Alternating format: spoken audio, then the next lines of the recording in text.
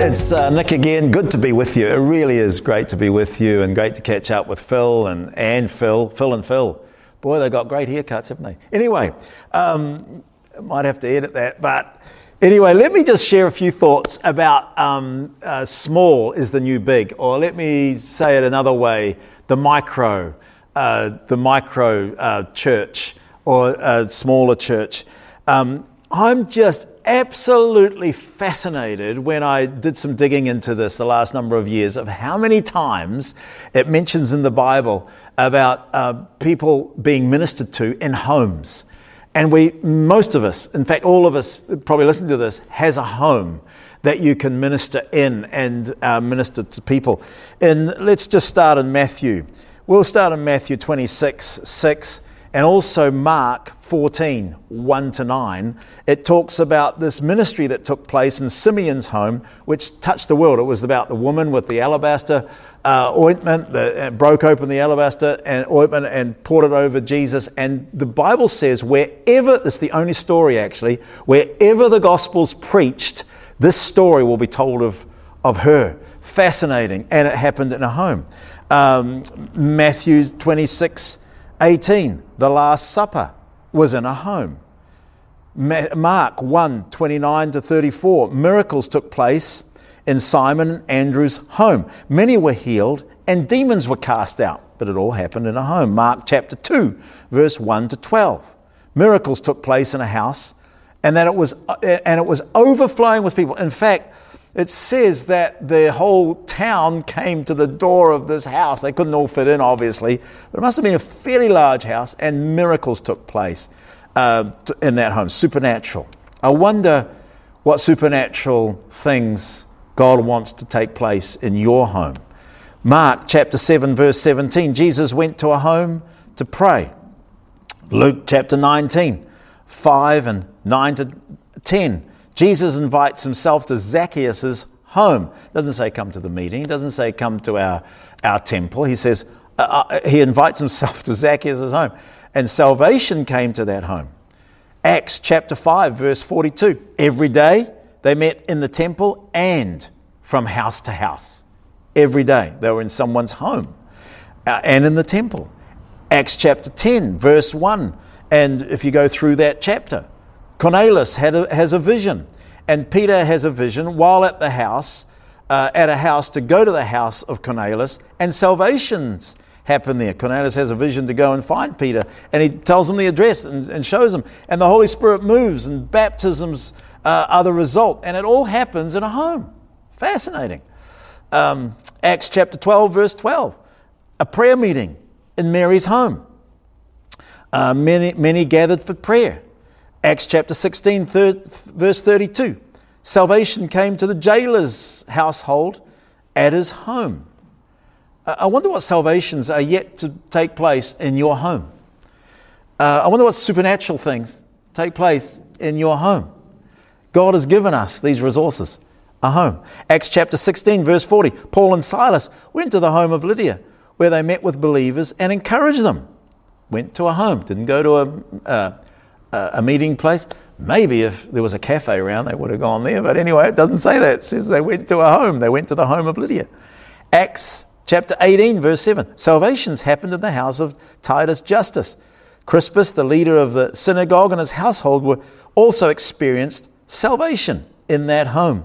Acts chapter 20 and verse 20. Paul speaks publicly, but also in homes. Acts 28, 23 and 30 and verse 30 and 31. Many people came to where Paul was staying, his home. He proclaimed the kingdom of God and taught about Jesus. But he had a residence there, and people came and listened to his home. He was kind of in a lockdown, actually. And Romans chapter 16, verse 5.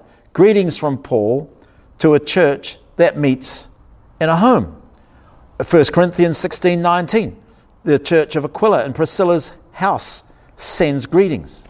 Colossians 4:15, a church meets in Nympha's house. Philippians verse 2, a church meets in Philemon's house. And he's giving greetings to those, not those groups, not those cell groups. He's giving greetings to the church that are meeting in a home. I wonder if your home could host a church. Anyway, that's an interesting question. Could it be that the upper room in Acts chapter 2, verse 1, and fast forward there, was a large home? Let's also remember that Acts chapter 2, verse 46, they met in homes for the Lord's Supper. Listen, they were under Roman rule. They were being hunted down. They were in hiding. They were in a lockdown. They didn't have the Bible as we know it. They didn't have buildings as we know it. But they met in homes. Acts chapter 28, verse 7 to 9. Paul went to Publius' estate. It's his home. And Publius' father was healed. Other sick people on the island came. And it seems that they came to the estate and were healed there. Miracles took place in that home. And look, I'm not saying there's a case for either or, but what I'm saying is I'm making a case for both and. We seem to be so focused on the macro. We seem to be so focused on the mega church. And it seems that most leaders aspire to these, and I wonder if we forget the micro. In fact, most people meet in a micro around the world. Most people meet in a church that's kind of like 80, most churches are less than 80 people in a service, in a congregation.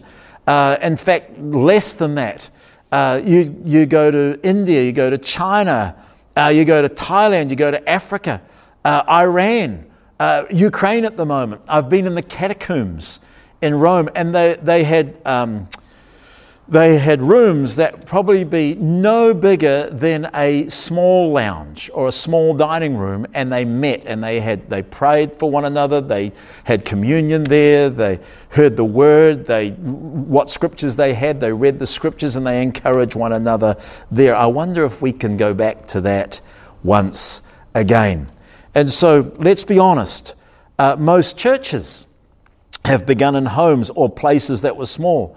Also, as I've already said, let's remember that most churches, approximately 80% worldwide, are less than 100 in attendance.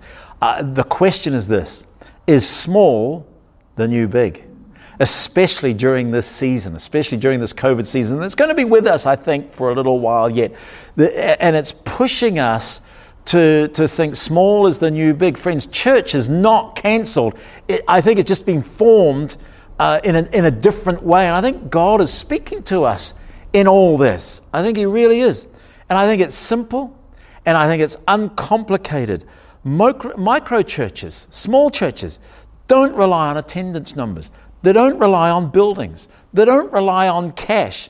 They don't rely on what I call ABC, attendance numbers, buildings, and cash. Of course, if you need a building as attendance is larger than a home, well, then get a building. And if you need money, get it. But please do not hear me say church in a home or church or micro churches are the only way. But what I am suggesting, let's think about this a little bit more than we have been. They do multiply faster. They really do. Small things multiply much more easy. I think the last few years have showed us that a virus that you can't see is changing the way the world works. You'd have to say that. It certainly impacts a world. They take less resource. It's low or no cost. Leadership capacity doesn't need to be as high. It's not that complicated. They don't require large buildings. Making disciples is so much easier. Everybody can get involved, everybody can pray, everybody can share something from the scripture, everybody can encourage one another, everybody can put an arm around a shoulder and encourage and support one another. So I say small is the new big. I wonder what God has whispered to you as I've been speaking. Where you're standing, where you're sitting, where you're listening to this or in a group. I wonder what God has whispered to you. Maybe you could ask that if you're meeting with a group or meeting with somebody else.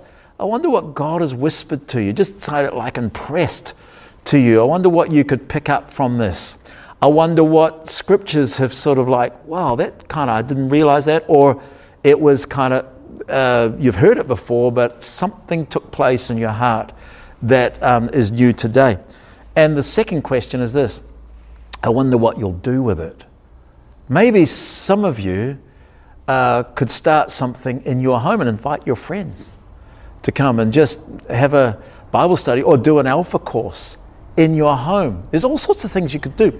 There's so many resources out there that weren't out there when the disciples met 2,000 years ago. So many resources on in the social media and on video these days. And so can I just encourage you, wonder what God has whispered to you. I wonder what you'll do with what you've heard. Hey, God bless you. It's great to be with you.